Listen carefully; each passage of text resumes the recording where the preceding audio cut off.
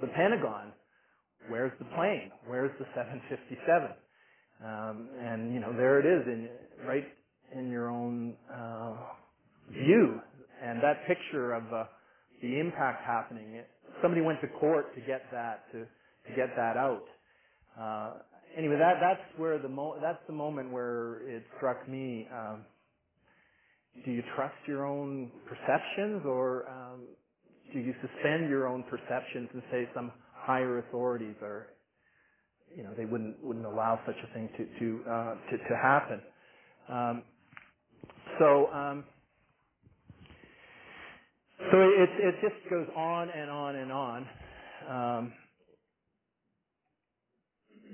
So little time and so much information to cover. Alex Jones strikes me as the kind of radical wing. I would fairly safely say he's not a credible source. It's very extremist, and he's all full of the Skull and Bones Society. Let's just take a quick look at his approach. Alex Jones.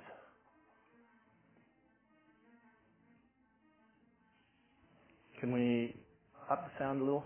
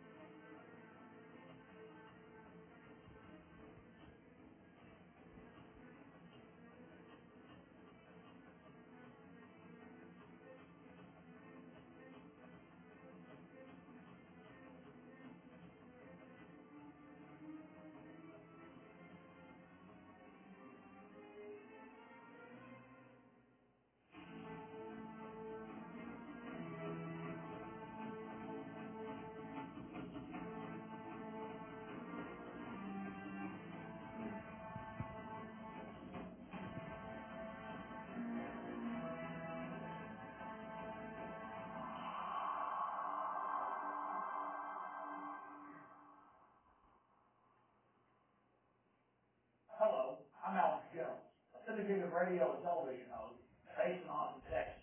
And for many years, I've been exposing the criminal activities of the global elite, also known as the New World Order.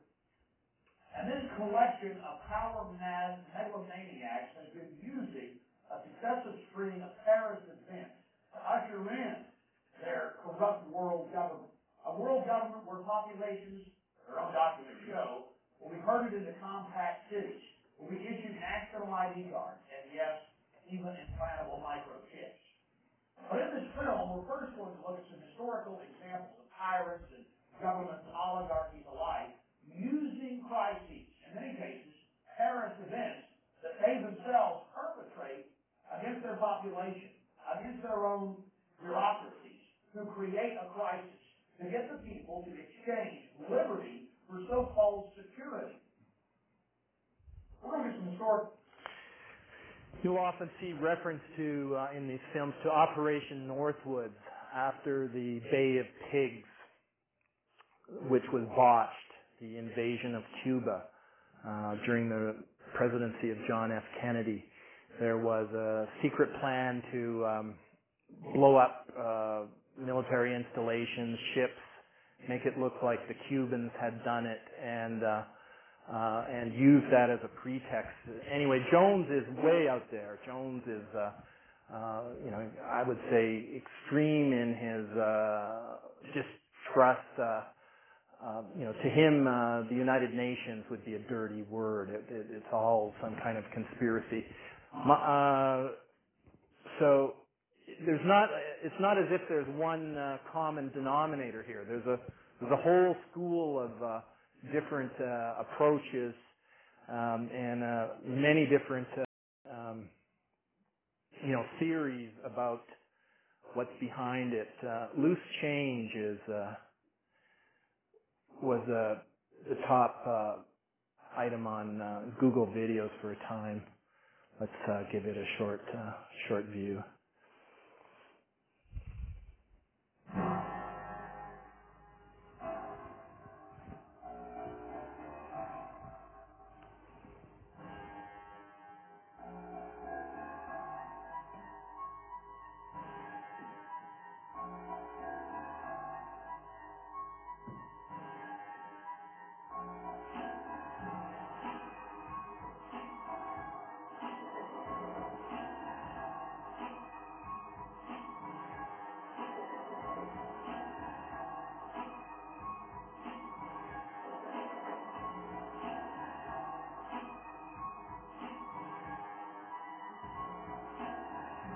March 13th, 1962. Lyman Lemnitzer, Chairman of the Joint Chiefs of Staff, presents a proposal to Secretary of Defense Robert McNamara named Operation Northwoods.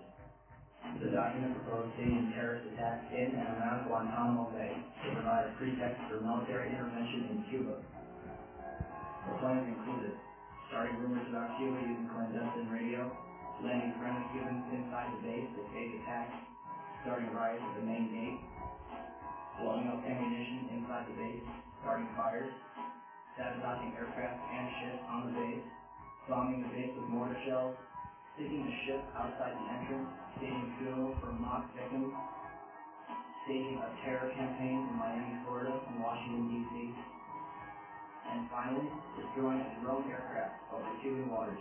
The passengers, federal agents in reality, would allegedly be college students on vacation. A plane at Eglin Air Force Base would be paid and numbered as a duplicate of a registered civil aircraft belonging to a CIA front in Miami. The duplicate would be substituted for the real plane and loaded with the passengers. The real plane would be converted into a drone. The two planes would rendezvous south of Florida. The passenger-laden plane would land at Eglin Air Force Base to evacuate its passengers and return to its original status.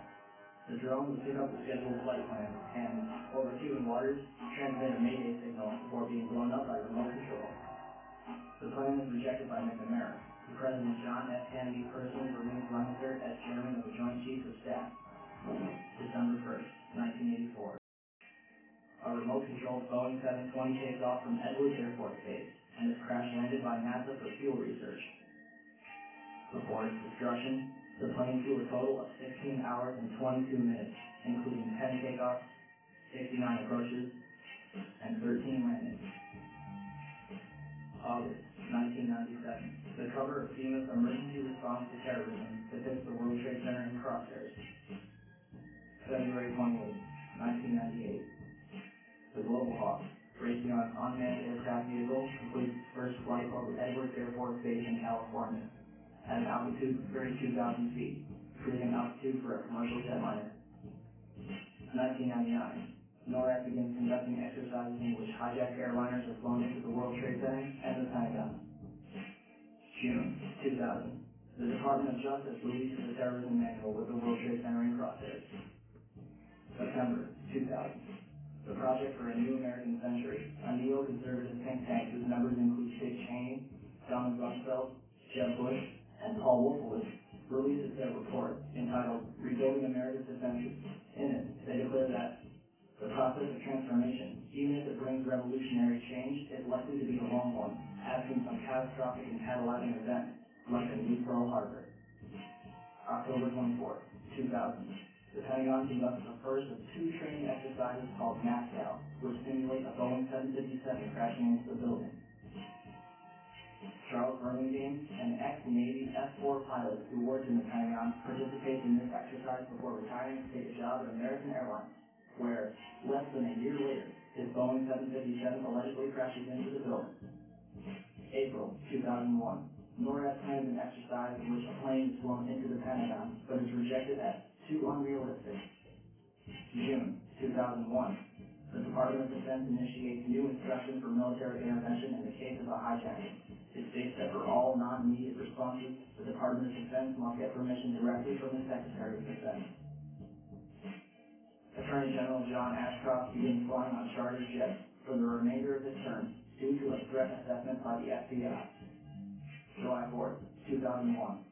Osama bin Laden, wanted by the United States since 1998, received medical attention at the American Hospital in Dubai, where he is visited by a local chief of the CIA. July 24th, 2001. Larry A. Silverstein, who already owned World Trade Center 7, signs a $3.2 billion 99-year lease on the entire World Trade Center complex 6 weeks before 9/11. Included in the lease is a $3.5 billion insurance policy, specifically covering acts of terrorism. September 6th, 2001, 2,150 put options are placed on United Airlines stock. A put option is a bet that a stock will fall. That day, put options were more than 4 times its daily average. Bomb-sniffing dogs are pulled from the World Trade Center, and security guards end 2 weeks of 12-hour shifts. September 7th, 2001, 27,294 put options are placed on Boeing stock, more than 5 times the daily average. September 10th, 2001, 4,516 put options are placed on American Airlines, almost 11 times its daily average. Newsweek reports that a number of top Pentagon brass canceled their flight plans for the next morning. San Francisco Mayor Willie Brown received a phone call warning him not to fly the next morning. Pacifica Radio later revealed that this phone call came directly from National Security Advisor Condoleezza Rice. And in Pakistan, at a military hospital, all of the urologists are replaced by a special team in order to host a guest of honor, Osama bin Laden, who is carefully escorted inside to be watched carefully and looked after. September 11th, 2001. The National Reconnaissance Office in Chantilly, Virginia, is preparing for an exercise in which a small corporate jet crashes into their building. NORAD is in the middle of a number of military exercises. The first, Vigilant Guardian, is described as an exercise that would pose an imaginary crisis to North American air defense outposts nationwide.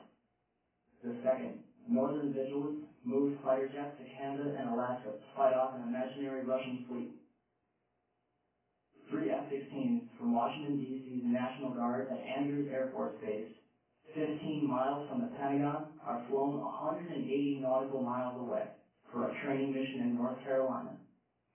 This left 14 fighter jets to protect the entire United States. Washington 17, we have a problem here. We have a hijacked aircraft headed towards New York, and we need you guys to, someone to turn off some F-16s or something up to help us out. Is this your one or exercise? No, this is an exercise manifest. Do we want to think about scrambling aircraft? Oh, God, I don't know. This is a decision somebody's going to have to make probably in the next 10 minutes. John, what did you tell me? The first question I have is basically to get from you a sense of how you would rate the American media in their coverage of the event of the attack last September. Well, let's see. Shamefully is a word that comes to mind. This just in, you are looking at obviously a very disturbing live shot there. That is the World Trade Center, and we have unconfirmed reports this morning that a plane has crashed into one of the towers of the World Trade Center. Overall, the American journalism was cowed and intimidated by this massive flag stopping, this patriotic orgy. You know, you criticize the president, it's unpatriotic, and there's something wrong with you, and you may be a terrorist. So in that sense, Hunter Thompson, there's not enough room for dissenting voices? Well, there's plenty of room. There's just not enough people are willing to take the risk. I don't know whether we confirmed that this was an air threat, or to be more specific, some people said they saw a missile. There was definitely a blue logo with like a circular logo on the front of the plane. It definitely did not look like a commercial plane. You see windows on the side. Mark, if what you say is true, those could be tail section, wing section, a fuselage, nothing like that anywhere around, which would indicate that the entire plane crashed into the side of the Pentagon. The official explanation is that the intense heat from the jet fuel vaporized the entire plane. Indeed, from these pictures, it seems that there is absolutely no trace of a Boeing 757. But if the fire was hot enough to incinerate a jumbo jet, then how can investigators identify 184 out of 189 people found at the Pentagon? The Armed Forces DNA Identification Laboratory, which was responsible for the task, was also responsible for identifying the dead in Shanksville. Keep that in mind for later. So what is the Boeing 757 made of? I called Boeing to ask, but the operator informed me that Boeing refuses to give out any information regarding the construction of their aircraft due to the attacks of September 11th. But what we do know is that the 757 has two Pratt & Whitney engines made of steel and titanium alloy, which are 9 feet in diameter, 12 feet long, and weigh 6 tons each. Titanium has a melting point of 1,688 degrees Celsius. Jet fuel, also known as kerosene, is a hydrocarbon, which can retain a constant temperature of 1,120 degrees Celsius after 40 minutes, but only if the fuel is maintained. The fuel would have burned off immediately upon impact. Therefore, it is scientifically impossible that 12 tons of steel and titanium was vaporized by kerosene. Likewise, the two engines should have been found relatively intact in the Pentagon. Instead, there was a single turbojet engine, approximately 3 feet in diameter, found inside the building. After this photo was published by American Free Press, readers wrote in to suggest that the turbine was a piece from the Auxiliary Power Unit, APU, mounted in the tail section of the 757. Chris Boleyn contacted Honeywell in Phoenix, Arizona, the manufacturer of the 757 APU. An expert, speaking on the condition of anonymity, told him that there's no way that that's an APU wheel. Boleyn then contacted Pratt & Whitney and Rolls-Royce, the two companies that manufacture 757 engines. Pratt & Whitney pointed Boleyn towards Rolls-Royce, and John W. Brown, a spokesman for Rolls-Royce, told Boleyn that it is not a part from any Rolls-Royce engine that I'm familiar with. In an article written by Carl Schwartz, President and Chief Executive Officer of Patmos Nanotechnologies, LLC, and INET Security Systems, he believes that the piece is a JT-8D turbojet engine from a U.S. Air Force A-3 Sky Warrior. The piece in the FEMA photo is the front shaft bearing housing. Jet engines have a center shaft, which must be balanced, as well as air seals on the front and back. The photo shows the front seal and a rotor hub missing its fan blades. These blades are easily removed in a collision such as the one found at the Pentagon. The United States Air Force has only a few A-3s left in operation, and they are stored in Van Nuys, California, at Hughes Aircraft, which is now better known as Raytheon. So if this piece didn't come from a 757, then where? And where are the engines from Flight 77? The second identifiable piece of debris was allegedly a piece of the fuselage. Skeptics have claimed that this is proof that Flight 77 hit the Pentagon. But this piece could have come from any American Airlines plane. And why is it not singed or scratched after a 530-mile-per-hour impact and the subsequent fireball? The third piece of debris was a diffuser case. Let's look a little closer at the diffuser case of the 757. Do you see the triangular bezels around the openings? Those are nowhere to be found on the case found at the Pentagon. I'll just do a survey. We'll go forward a little bit and get the general. A massive smoldering fireball. No silvery flash, no shockwave. And at the Pentagon, a tiny, bright, silvery flash, which shakes nearby buildings. Whatever it was, it might have been related to the two planes that were in the air after the crash. The first one was uniformly identified as the C-130.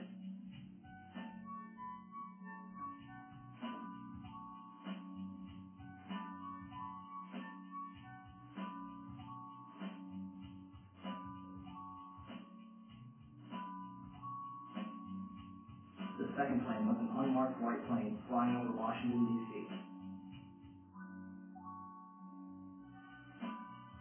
Aaron, I'm standing in Washington. is parked directly across from the White House, perhaps about 200 yards from the White House residence itself. About 10 minutes ago, there was a white jet circling overhead.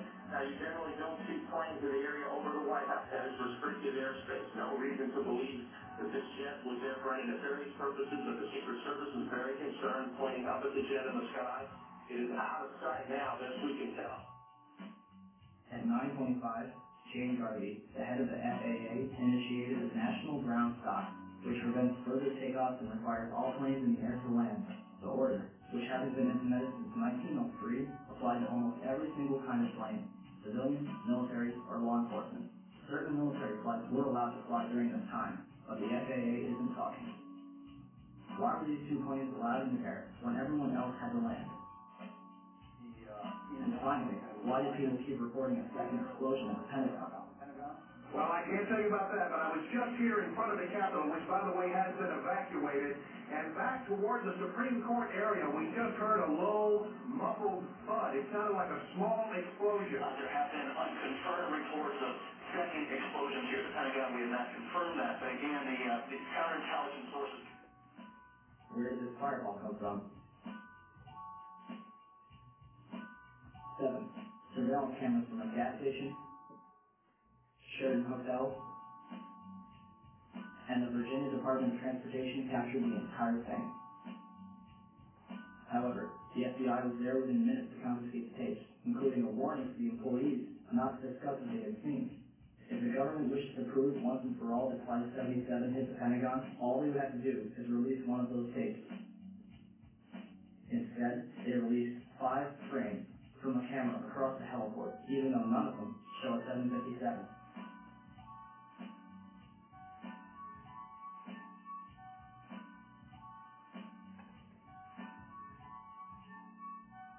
And finally, why do satellite photos taken 4 days before 9/11 show a white marking on the front lawn, marking almost the exact trajectory of whatever hit the Pentagon 4 days later? And is it merely a coincidence that the Pentagon was hit in the only section that was renovated to withstand that very same kind of attack? And that Donald Rumsfeld was safe in his office on the opposite end of the building? If the government has nothing to hide, why are they so afraid to answer a few questions or release a few videos?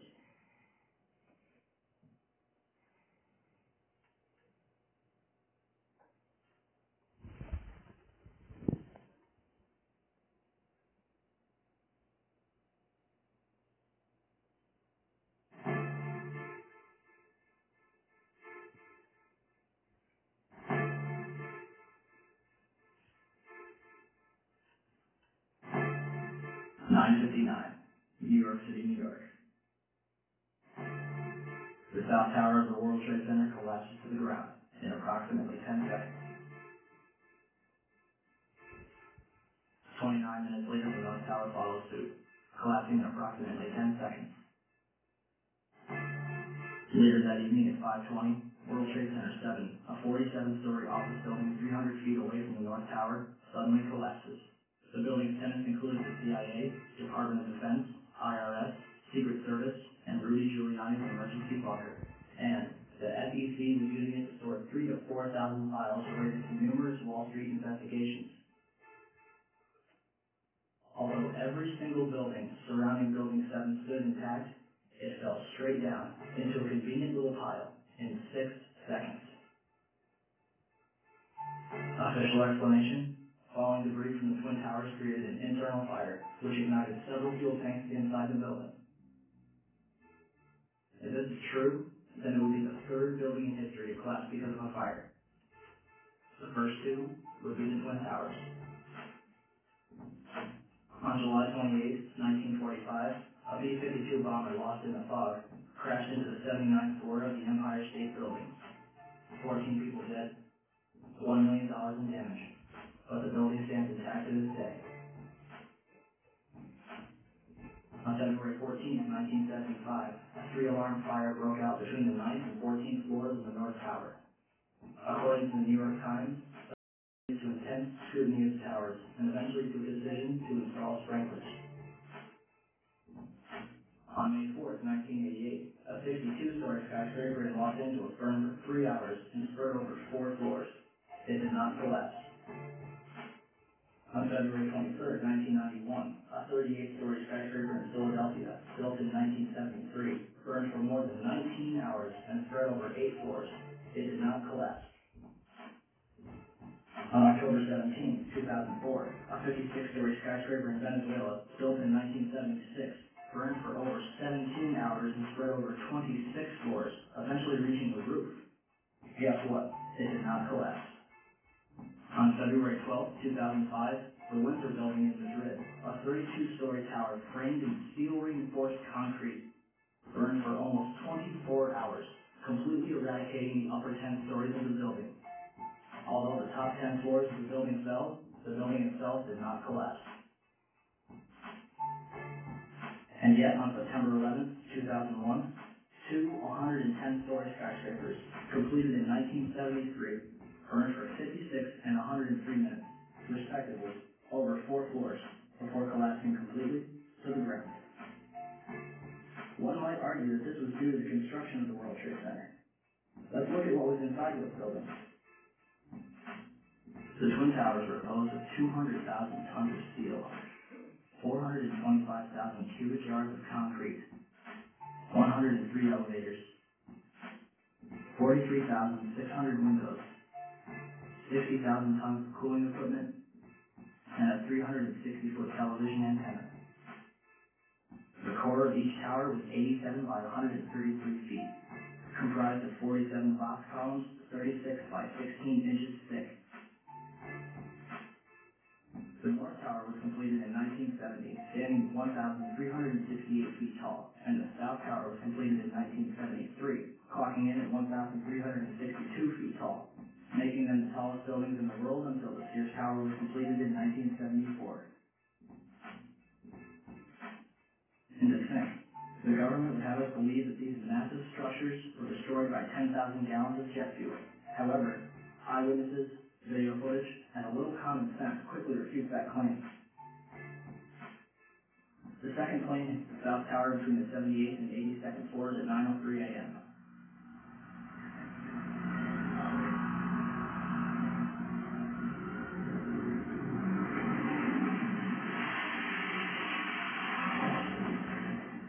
Barely hitting the southeast corner.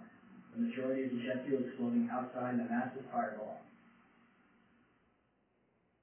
Yet, this tower collapses first, even though the North Tower was hit straight on and had already been burning for 18 minutes longer. Galileo's law of falling bodies calculates the time in which an object will travel a certain distance in complete freefall. Distance, d, equals 16.8 times time in seconds squared. The South Tower was 1,362 feet tall. 1362 equals 16.08 times 84.7, or 9.2 seconds.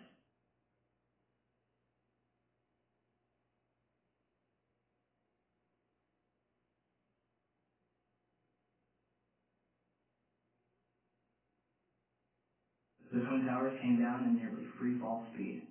200,000 tons of steel shattered into sections no longer than a couple feet long. 425,000 cubic yards of concrete is pulverized into dust. Thousands of lives are extinguished instantly. So what brought down the World Trade Center? Let's ask the experts. Van Romero, Vice President for Research at New Mexico Institute of Mining and Technology.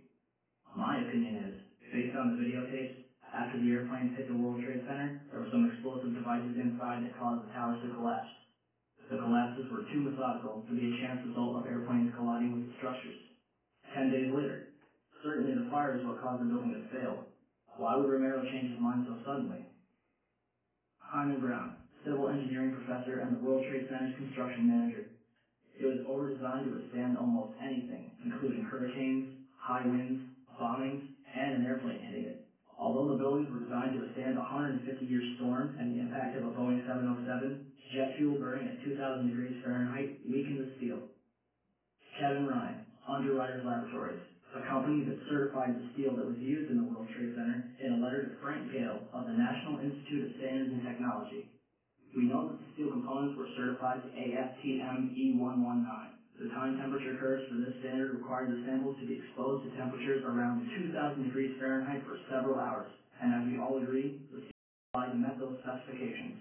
Additionally, I think we can all agree that even unfireproof steel will not melt until reaching red-hot temperatures of nearly 3,000 degrees Fahrenheit. Why Dr. Brown would imply that 2,000 degrees Fahrenheit would melt the high-grade steel used in those buildings makes no sense at all. This story just does not add up. If steel from those buildings melt, I'm sure we can all agree that this was certainly not due to jet fuel fires of any kind, let alone the briefly burning fires in those towers. Ryan's statements directly contradict statements from so-called experts which claim that 2,000-degree heat inside the World Trade Center caused the towers to collapse. Days after writing this letter, Kevin Ryan was fired from his position. Not even the experts agree with each other. So what else could have caused the Twin Towers in Building 7 to collapse? 10 o'clock Eastern Time this morning, just collapsing on itself. The second building that was hit by the plane has just completely collapsed. We have no idea what caused this. Almost looks like one of those planned implosions. As if a demolition team set off, when you see those demolitions of these old buildings, it pulls down on itself and it is not there anymore. If you wish to bring anybody who's ever watched a building being demolished on purpose knows that if you're going to do this, you have to get at the under infrastructure of a building and bring it down.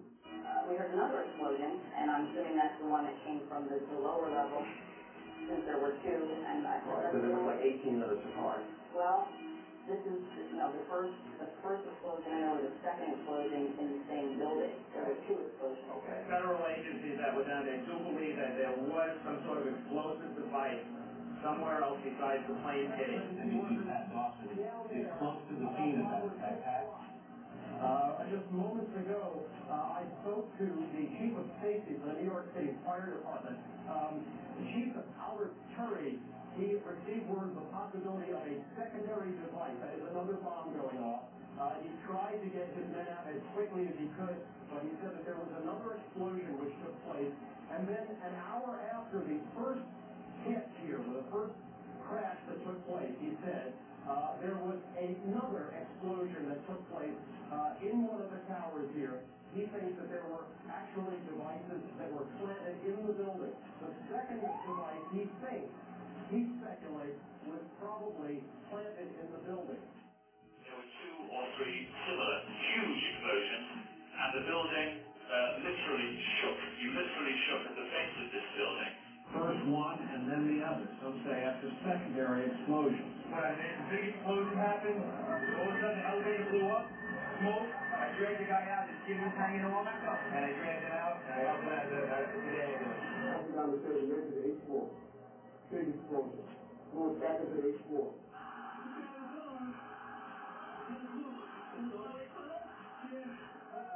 Tell us what's happening out there. Oh, my God. Was it some kind of secondary follow-up explosion on the World Trade Center number 2, the one? Secondary. We understand now there has been a secondary explosion on Tower 2. There was another major explosion. The building itself, literally the top of it came down, sending smoke and debris everywhere. Collapsed 5 blocks from the World Trade Center, and we were standing here when there was some sort of collapse or explosion. Do you know if it was an explosion or if it was a building collapse? To me, it sounded like an explosion. When I tried to take people, the moment we heard a big explosion coming down, everything just went black. Everything came down, glass stopped popping, and people got hurt, stuff went on top of them, and it was a big explosion, and everything got dark, real dark, like snow. The FBI is here, as you can see. They had roped this area off. They were taking photographs and securing this area just prior to that huge explosion that we all heard and felt. Oh, no, we're on radio. Get out of the area and take your tablet. At 10:30, I tried to leave the building, but as soon as I got outside, I heard a second explosion and another rumble and more smoke and more dust. I ran inside the building. The chandelier shook, and again, black smoke filled the air. Within another 5 minutes, we were covered again with more silt and more dust. And then a fire marshal came in and said he had to leave because if there was a third explosion, this building might not last. We just saw that as well. The second tower, the only one that was standing, tower number 1, just saw some kind of explosion, a lot of smoke coming out of the top of the tower, and then it collapsed down onto the streets below. David Lee, what can you tell us? John, just floor. We hear another explosion. And at that time, we heard a huge explosion. Firefighter Louis Caccioli told People Weekly, "I was taking firefighters up in the elevator to the 24th floor to get in position to evacuate workers. On the last trip up, a bomb went off. We think there were bombs set in the building." For more than a year, the Port Authority blocked the release of a tape of firefighters' transmissions from the World Trade Center on 9/11. In November 2002, the tape was finally released to the New York Times and other news outlets. Why did it take so long to get the tape released? I got an eyewitness who says there was an explosion on floor 7-8. 7-8. We just had another explosion. East Warren Street because of the secondary explosion. We've had numerous people covered with dust from the secondary explosion. And we got another explosion on the tower, 1013. 1013 Oakview. We're in a major explosion and what appears to be a complete collapse surrounding the entire area. Who's involved in the secondary explosion at Tower 1? I've got 5. Chief Palmer had reached the fire on the 78th floor of the South Tower and devised a plan to put it out. We got two. I started to pocket the fire. We should be able to knock it down two lines. Maybe on that 78th floor, numerous 1045 coal lines. If the 78th floor was a raging inferno like the government would have us believe, then Palmer wouldn't have gotten as far as he did, and certainly wouldn't have been able to put it out. On August 12, 2005, an additional 15 hours of radio transmissions and transcripts of interviews with firefighters was finally released to the public. Firefighters described two events consistent with a controlled demolition: bright flashes from inside the building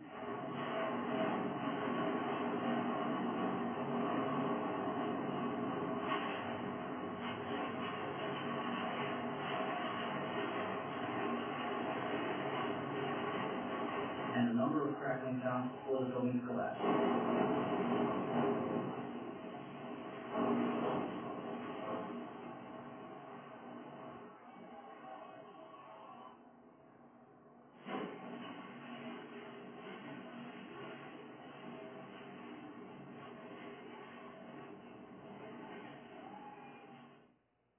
What does science have to say about the collapses? The collapse of the World Trade Center was picked up by Columbia University's observatory in Palisades, New York. The South Tower registered as a 2.1 earthquake. The North Tower registered as a 2.3 earthquake. Won Young Kim told Chris Boland that their seismographs pick up underground explosions from a quarry 20 miles away.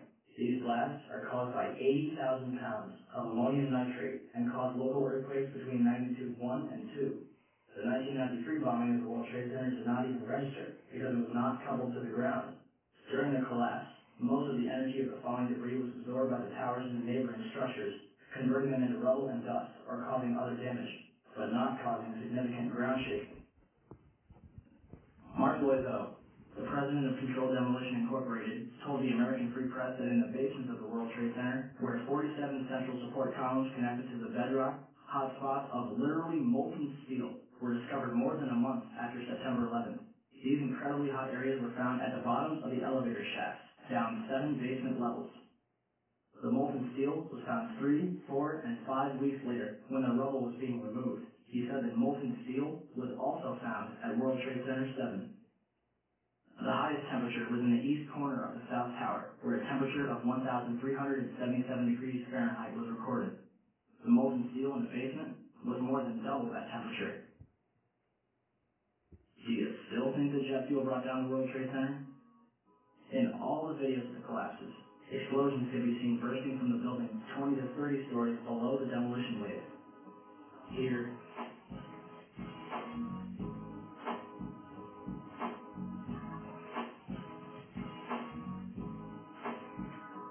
here,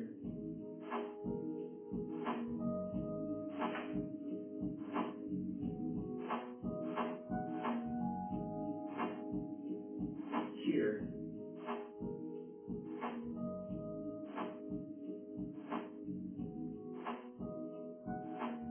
here,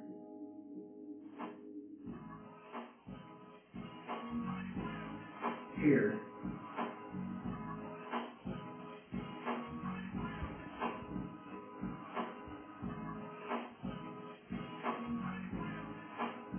and fear. Etienne Salre was filming her documentary, World Trade Center, the first 24 hours, and caught both collapses on tape. Watch carefully.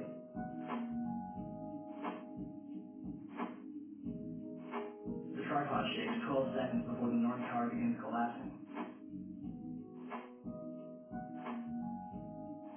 And something is knocked off the right-hand side of the building.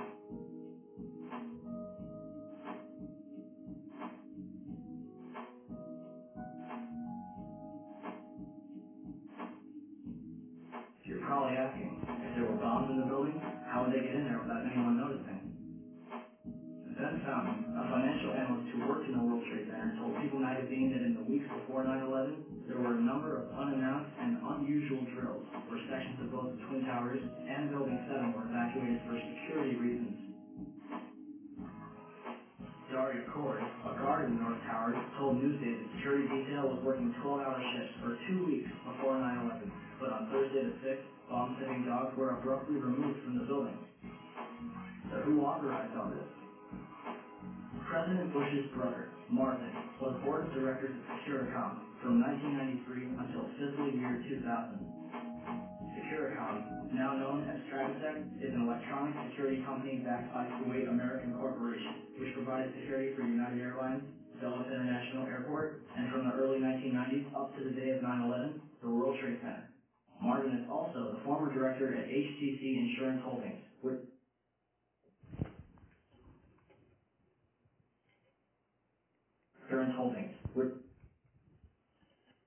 Okay.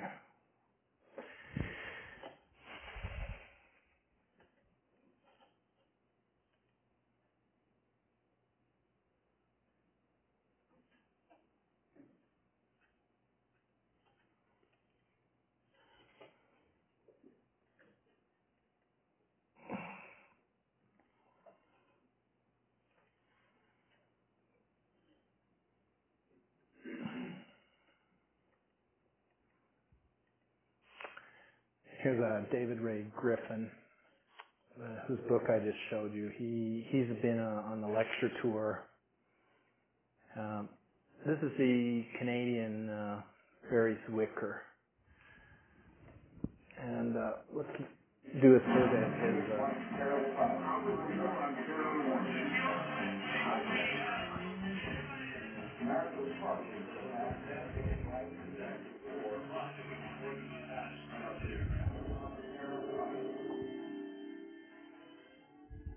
Hello, I'm Barry Zwicker, journalist and media critic. Welcome to The Great Conspiracy, the 9/11 news special you never saw. On this program, we ask questions the 9/11 Commission and the media never asked. We introduce experts you've never seen before and provide background you never get.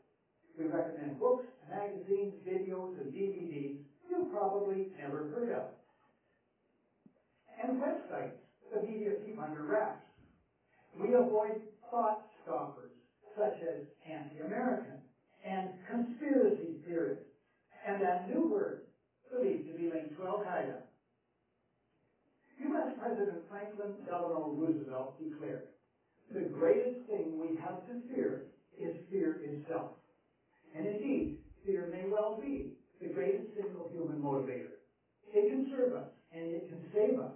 But ill-founded fear, that's another story.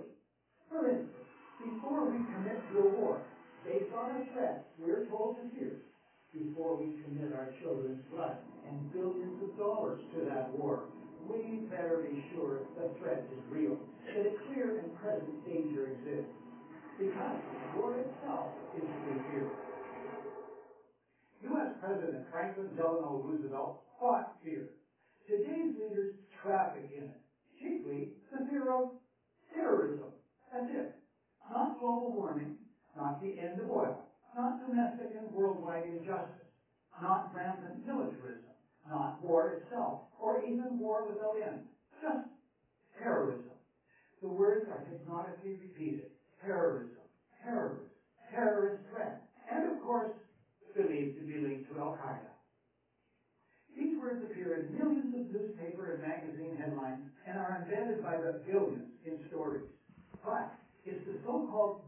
war on terrorism that's in our faces practically 24/7 as the inescapable focus of our existence and the justification for great sacrifice. One day, our grandchildren will look back on this time and ask, how was the war on terror won? And we will tell them about the brave men and women who gave their lives so that we could live in freedom.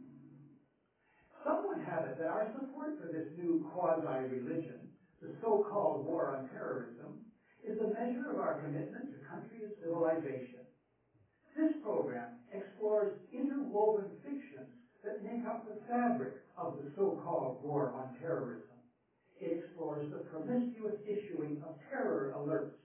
It explores the biggest secret and dirtiest deception of all, bloody terrorist events carried out not by foreign, but by our governments, to trick the public into supporting war and police state agendas.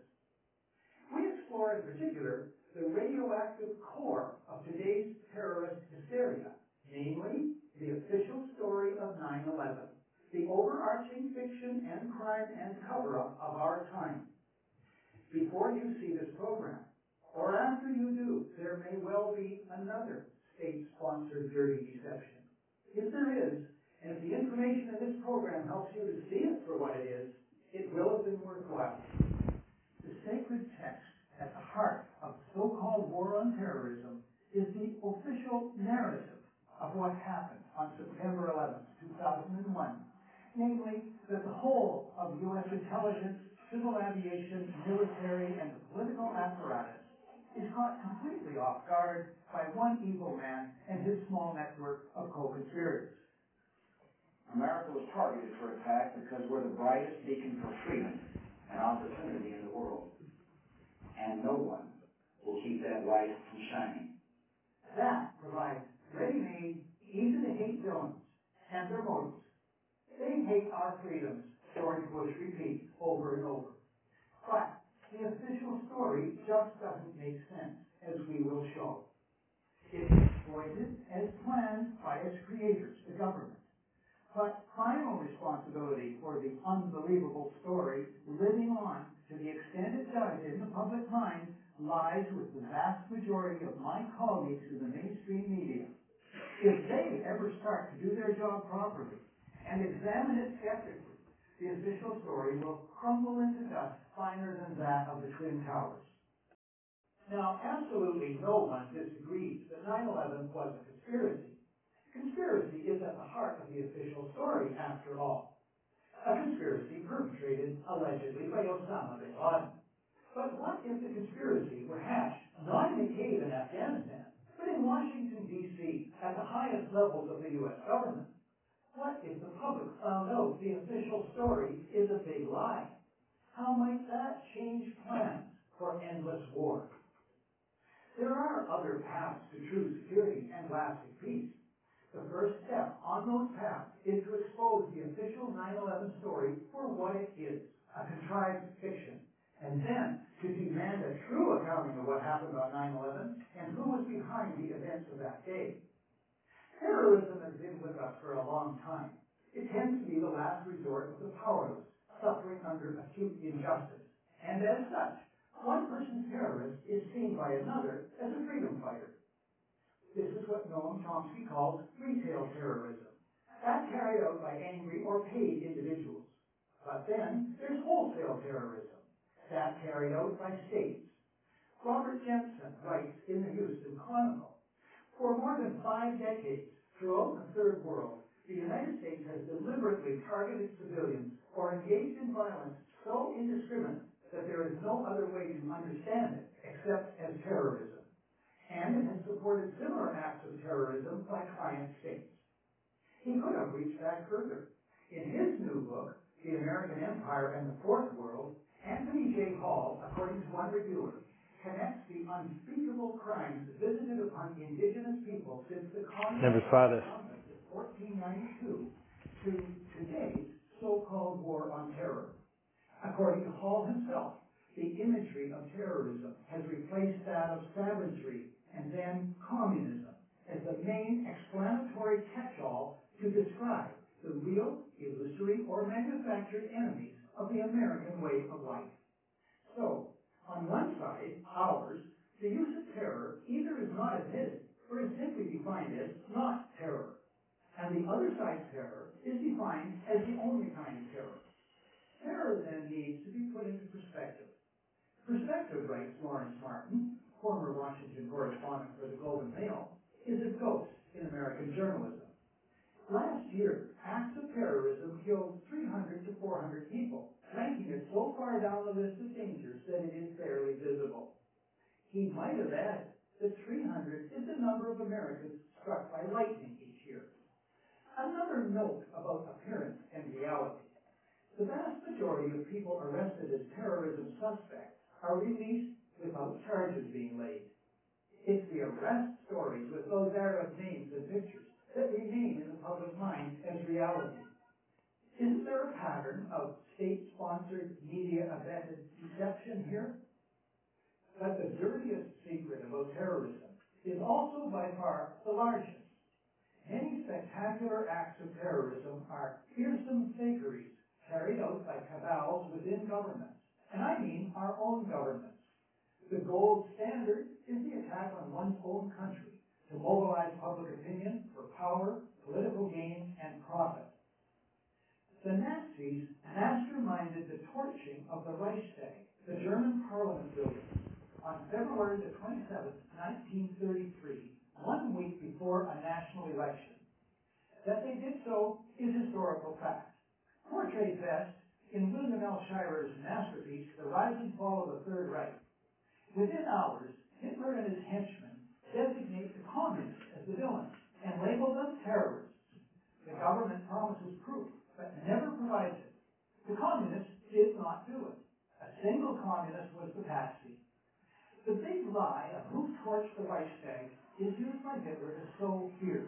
He bullies the German president to sign a decree suspending 7 main articles of the German Constitution. The claim is that the fatherland, think homeland, is under threat. Ensuing arrests and murders of communists and socialists terrorize anti-Hitler dissent. In the ensuing election, Hitler does not get the majority he needs to rule. But soon after, he essentially seizes power. He then is free to launch preemptive strikes against other countries and wage a world war sold as patriotic. Two victims. This man is lying. They had kids in incubators, and they were thrown out of the incubators so that Kuwait could be systematically dismantled. There were a lot of people who participated in a conspiracy. Yes, an out-and-out conspiracy of fake organizations, false documents, fraud, and disinformation.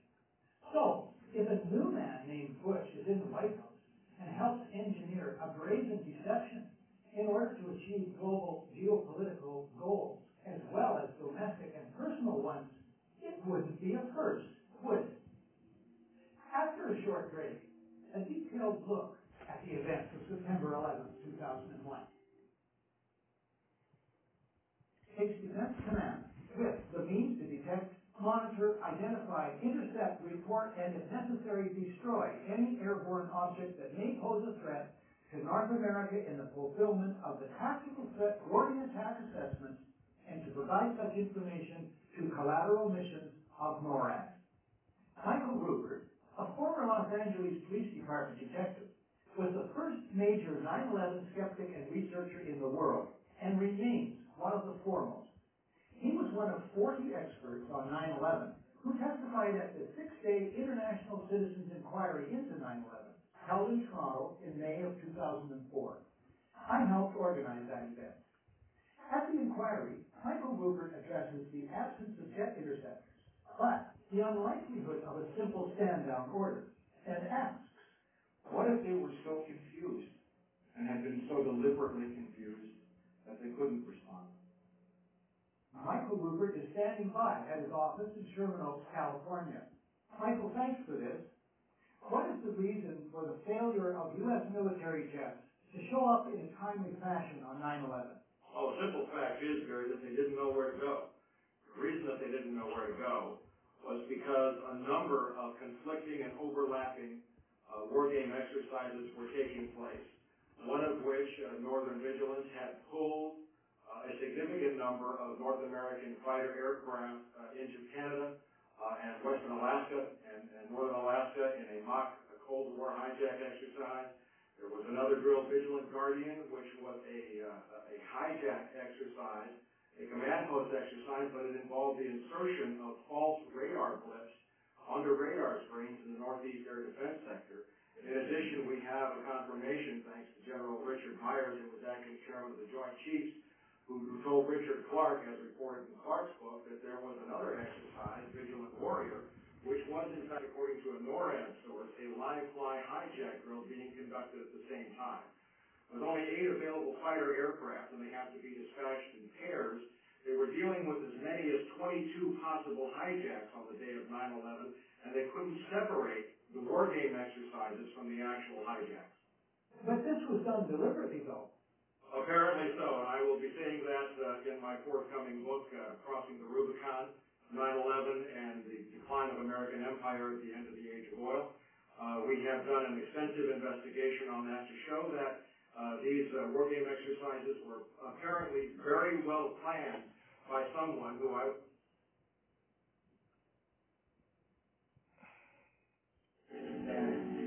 One nation, indivisible, with liberty and justice for all.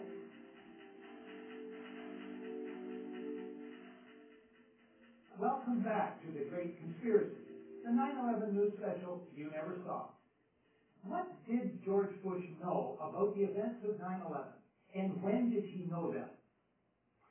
I'm not asking what George Bush, or Bill Clinton for that matter, knows or should have known in the weeks or years before, based on this or that so-called intelligence report that he sees or should have seen about vague or not so vague alleged terrorist threats. No, my questions are much more restricted. I'm asking what specific advance information George W. Bush has about the first plane hitting the World Trade Center before it strikes. How does he get that information, and from whom? Why does he act as if he has far less information than the record shows he must have had? Initial news reports show the president informed of the gravity of the situation that morning.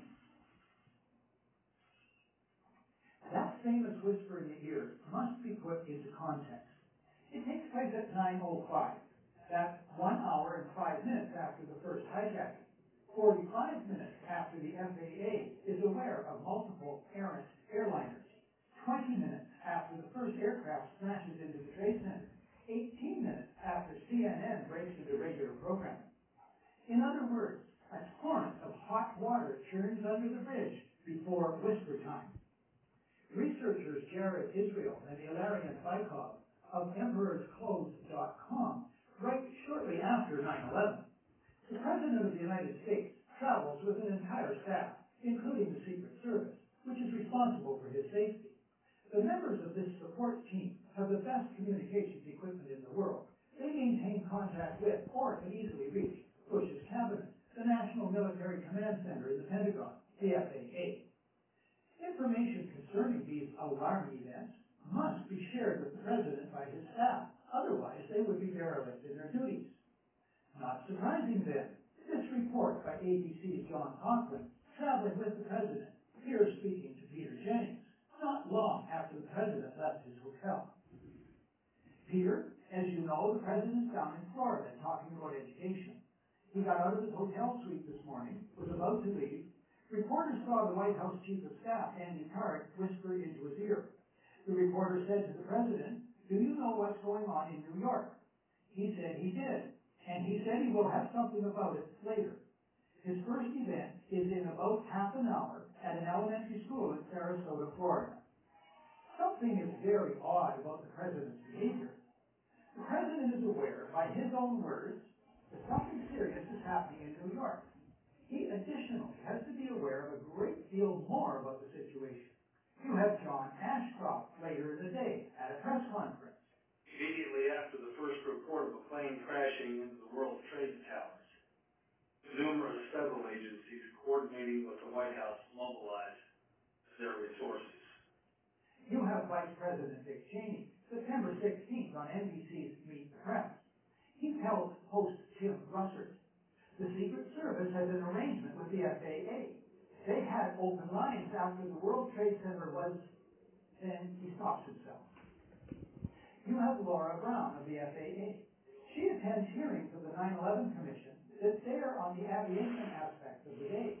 Embarrassed by previous non-forthcoming testimony about the FAA's role, she sends an email in May of 2003 to members of the media whose business cards she had collected.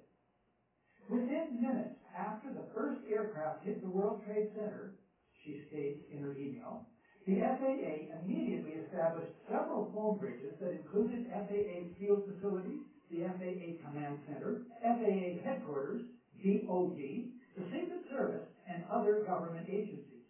The U.S. Air Force liaison to the FAA immediately joined the FAA Headquarters phone bridge and established contact with NORAD on a separate line.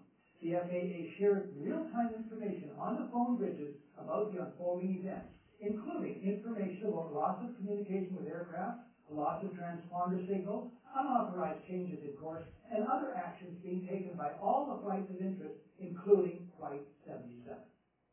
So, in light of all this, here's the odd thing about George Bush's behavior. He and his staff could cancel or postpone an easily postponable photo op, but they don't. Why? On 9/11, Bush acts, and I emphasize acts, as if he doesn't know, as if he's not in touch. He proceeds with, or feigns, normality. Now to something else that's puzzling. At a town hall session in Orlando, Florida on December the 4th, 2001, here's the president's own account of the early morning of 9/11. How did you feel when you heard about the terrorist attack? Well, thank you, Bill.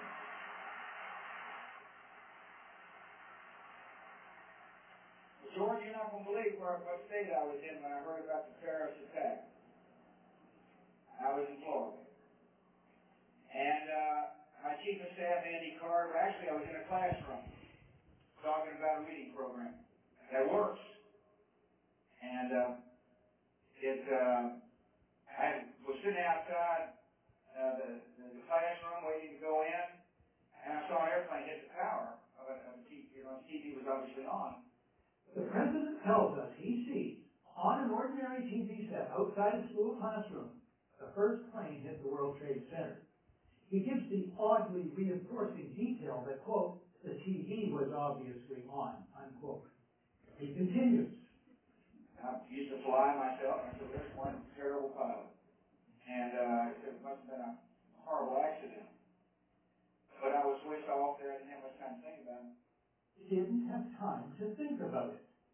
As if his being told, time to meet the kids, Mr. President, stops all his thought processes concerning the remarkable image of what he's told us he's just seen on an ordinary TV. On top of all his knowledge, someone to head an investigation? This commission has been charged with a crucial task. Call it foot dragging. And then, who does Bush appoint? He appoints Henry Kissinger. Naming Kissinger sets a new standard for cynicism, or for being out of touch, or both. A New York Times editorial suggests the choice was to contain an investigation the White House long opposed. But Kissinger at least is an expert on the date September 11th.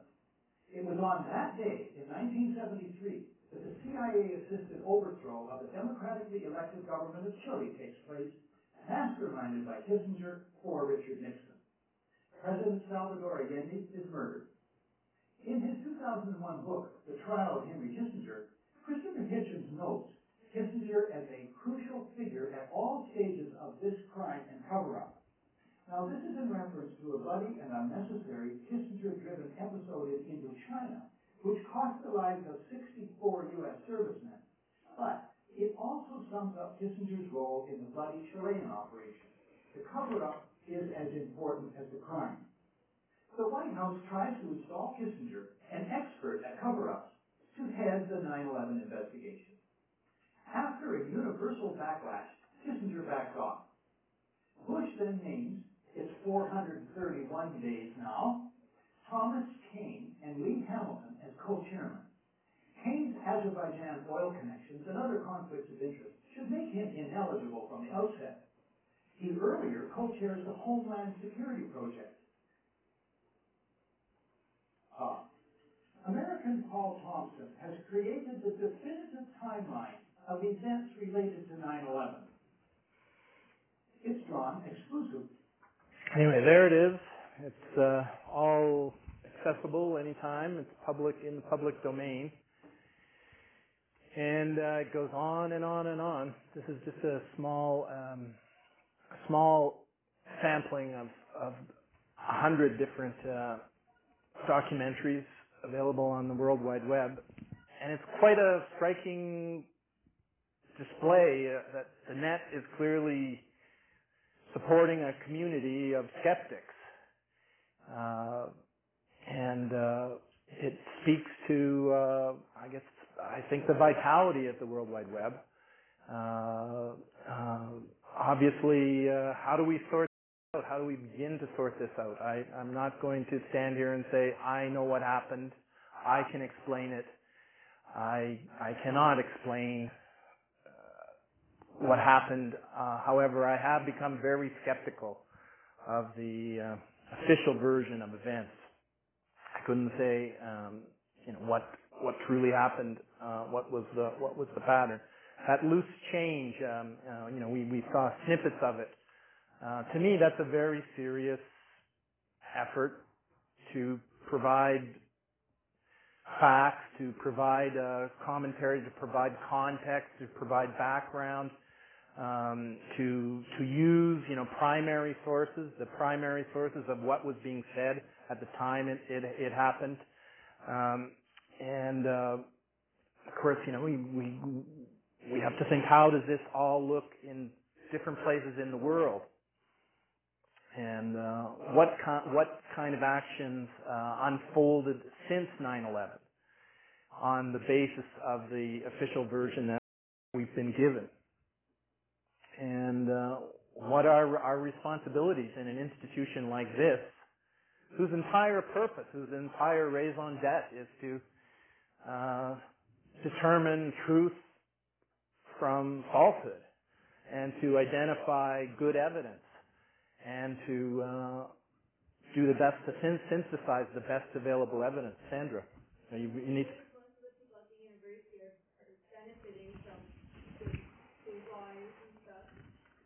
Then, why would they want to change it? Like the people in power have the power to change it, but the power benefits them, so why would they change it? Anybody want to comment?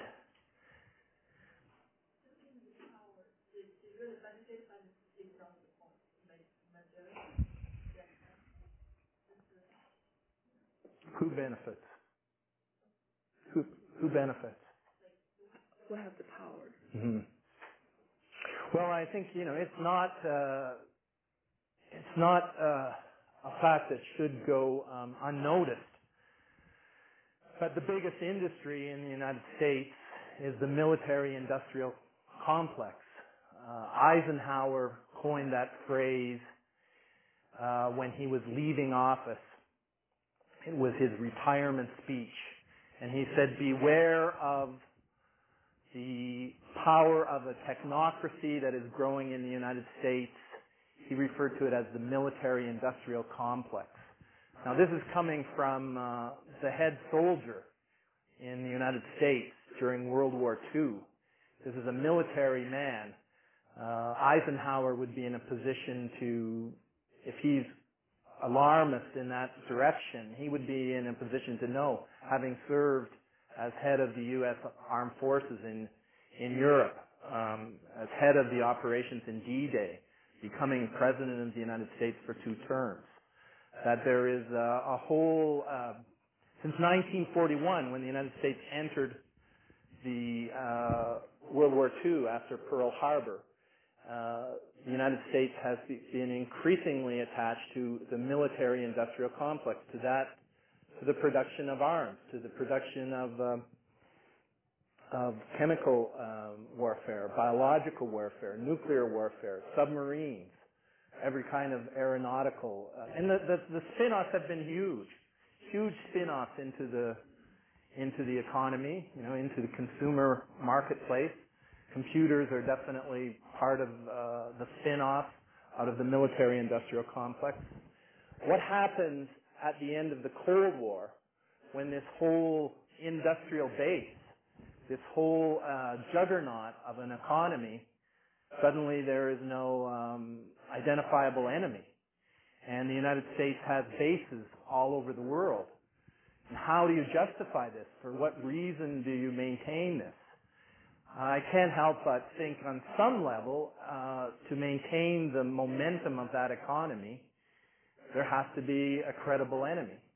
Sandra, you've got to push the button this time. Yeah. It's, okay. Yeah.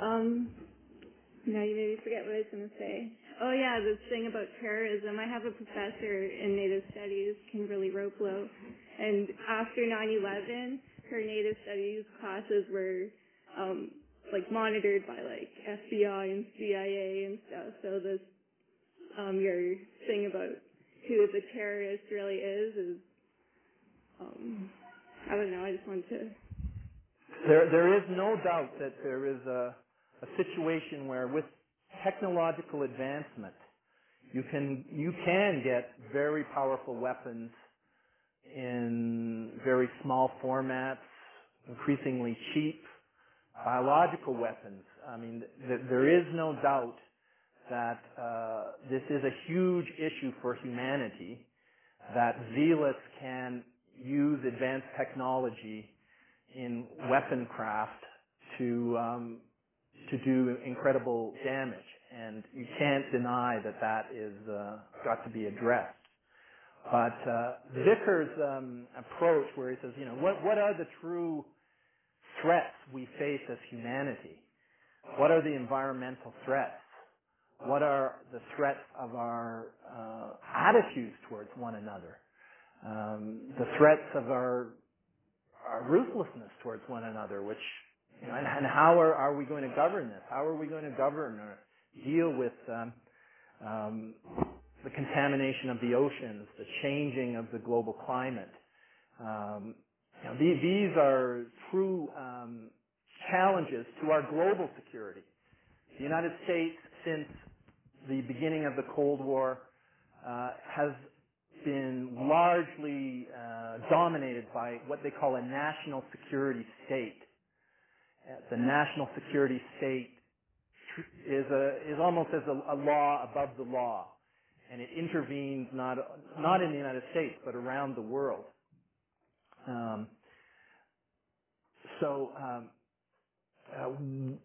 national security state of the United States. What about the collective security of all humankind?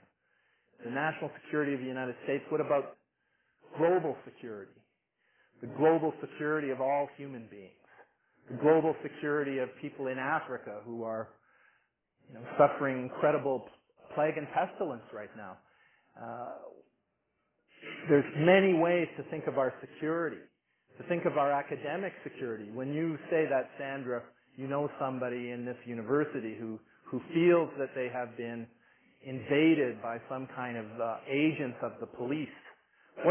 When you announce that in an environment like this, what does this do to our sense of security, that this is a place of genuine free inquiry, where we can speak openly and give articulation to maybe suspicions we have, maybe thoughts that we haven't fully formulated, but the need to feel safe, to feel respected in our academic freedom. I mean, there's academic security, environmental security, so many ways to think about our security. So I'll leave it at that, and it was kind of an invigorating challenge there. I'll certainly take that to heart, and I want to repeat that this is a domain of academic freedom. You are encouraged to think critically and articulate your critical thoughts, even if it and especially really if it involves a disagreement with me or a different point of view. I am not here to indoctrinate. And I may have arrived at certain conclusions, but you are under no pressure to assimilate my conclusions. I'm trying to develop a methodology here, an approach to knowledge. And I'm feeling that this has been a good place to start. From the perspective of different peoples in the world, how does truth appear? How do we identify truth? What is the relationship between truth and culture? What is the relationship between truth and religion? What is the relationship between truth and money? Because aren't you, Sandra, sort of suggesting that if you're in a comfortable position in this society, why rock the boat? Why take a chance? Why expose yourself to recriminations or allegations that you're a radical, you're an extremist, you're unstable, you're a loose cannon? And yet, how do we maintain our responsibility to actually, that one shot of this, where's the plane going into the Pentagon? There it is. It's right in front of me. 5 frames. Boom, boom, boom. I don't see the plane. I just can't see the plane. I don't see the plane. Those are my senses. Those are, what do we have to identify truth other than our sight, our smell, our ears, I wanted to get at, in a sense, we are the primary source. Our own experience is the primary of primary sources. And to be clear about and self-conscious about where we're coming from, what sort of orientations we bring to our perceptions and to our evaluations as what is true and what is not true.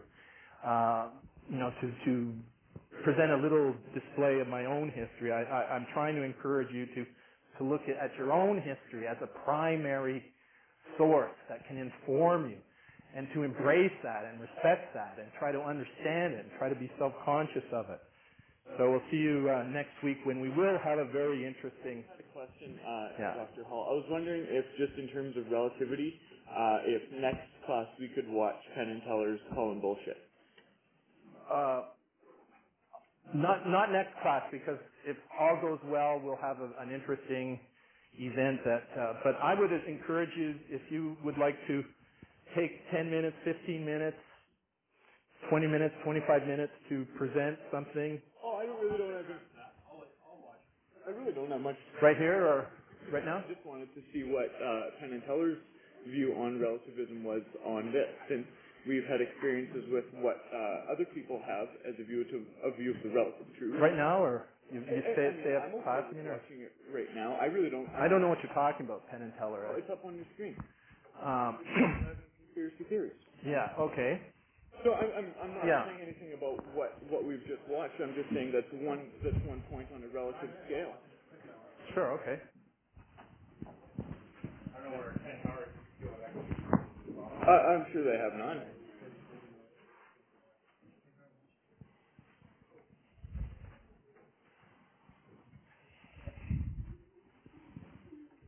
According to a recent poll, 49.3% of people in New York believe that our leaders knew the 9/11 attacks were planned, and they intentionally failed to act. And lots of people believe we didn't even land on the moon, and that JFK wasn't killed by this guy, or even this guy. Are 49.3% of us just fucking crazy? People are fundamentally skeptical.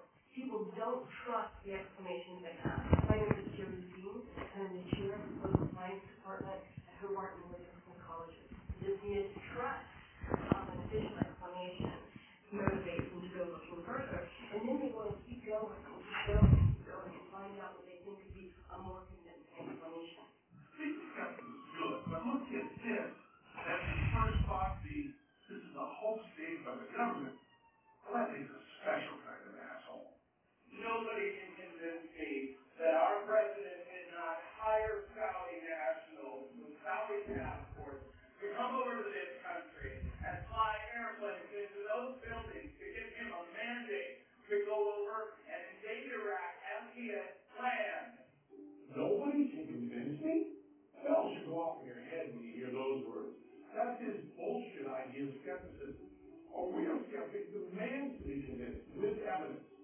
We should be skeptical of the government, but we should just make shit up.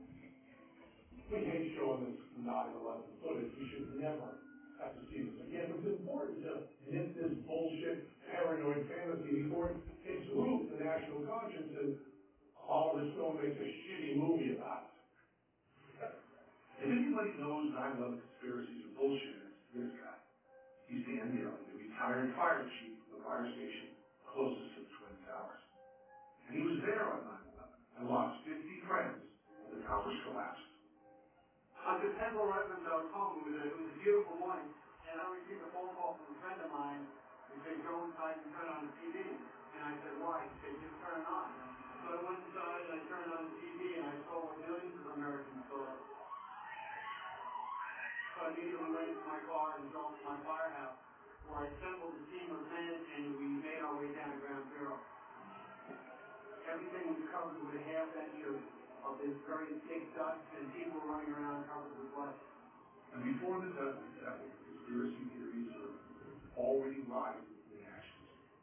I think 9/11 was not what the government said. The events actually happened. There were airplane crashes. There were people dead. But it was not as the government tells it. Eric Hutchinson, software developer. And developer, one of the softest piles of steaming bullshit in the history of paranoia. He wrote a book called Painful Questions, an analysis of the September 11th attack. You show me the cover because if you ever see anyone carrying it, push them down a flight of stairs. In a nutshell, what happened on September 11th, it looks like some people within the government fooled a lot of the others. They decided to run a fake terrorist attack. So 9/11 wasn't a real conspiracy. It was a fake conspiracy, cooked up by a different real conspiracy. Okay, what's your proof? Why, I don't know, but they apparently, somehow the Arabs were sent to flight school to pretend that they were flying. Then they arranged some sort of possibly remote-controlled airplane to do the actual work of flying into the towers and hitting the Pentagon, creating what seems to be an attack by Arabs. Wow. Did you do that hard-hitting data research in your ass? I find it absolutely unbelievable that anyone in our government could have such a heinous or evil plot to strike their own people. I'm Jimmy Walter, a patriot fighting the real terrorists behind 911. And then there's this asshole. Man, that's way too soft. Let me try that again. And then there's this asshole.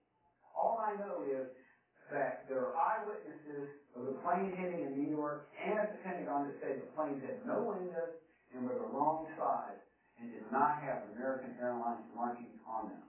Little Jimmy has the money and resources to have purchased a full-page ad in the New York Times. What do you want to bet he inherited the money? What's your evidence, Mr. Walter? The evidence we have indicates that the aircraft that took off from Boston were landed secretly at a military base. Remotely piloted vehicles were caused to take off, and those remotely piloted vehicles struck all three buildings, the two towers and the Pentagon. And do any of the people who say that live anywhere besides Little Jimmy Walter world? I firmly believe that many of the alleged passengers on the alleged hijacked aircraft are still alive, and quite frankly, I think they were probably all working for the government. Fuck you. We really hope this fuck-up runs into a family of someone who's died in these horrible attacks. Most of them might not take kindly to the idea that Daddy is faking his death. And so in the trade towers, they planted explosives on every floor. You actually see these pieces come up and down, up and over. See these pieces? That's coming up and over. That's not a collapse. Those are explosions. Okay. Conspiracy theorists, like all sorts of theorists, take disparate facts and put them together. And what makes a conspiracy theorist a little bit different is they put the facts together in alternative ways that are tinged with a kind of paranoia. Jimmy seemed respectable. Nice suit and all, but then he gets outside and shows his fancy car and jumpsuit. And well, sometimes you should judge a book by its cover. Reporting not for duty, sir.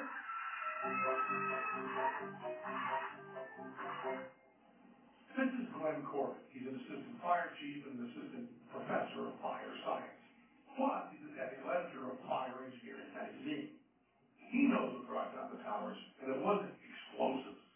There's no evidence or any type of explosive devices or bombs. What really brought the building down was the fire. When you enter 10,000 gallons worth of jet fuel into an office building, and you have steel truss construction like the Trade Center did, they warped, and gradually it was more than the building could sustain. When you look at what the plane brings in, there are a significant amount of combustible materials, plastics, and of course the whole luggage, seats, all those kind of things. But also what's in the normal office building, computers, desks, chairs. A lot of those are either wood, and a lot of it's actually hydrocarbon-based plastics, which have very high rates of heat release, which, in this case, burn for a sustained period of time over a very large area. Everything was vaporized, everything. And unfortunately, so were 2,800 people.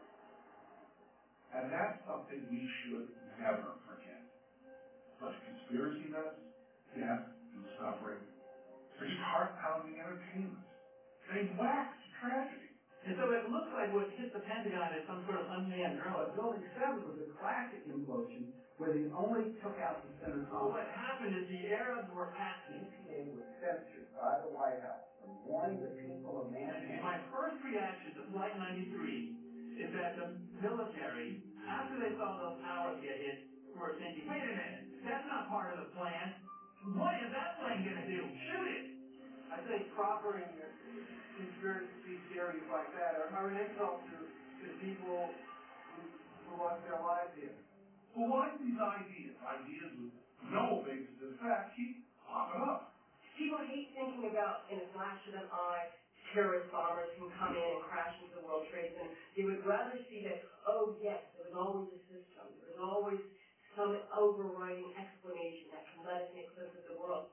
Wasn't 9/11 enough of a conspiracy to make the theorists happy? Religious fanatics, directed by God, conspired to use planes as suicide bombs. They conspired to demolish an American landmark, to kill thousands of people, and to crush the economy, liberty, and spirit of the greatest nation on earth.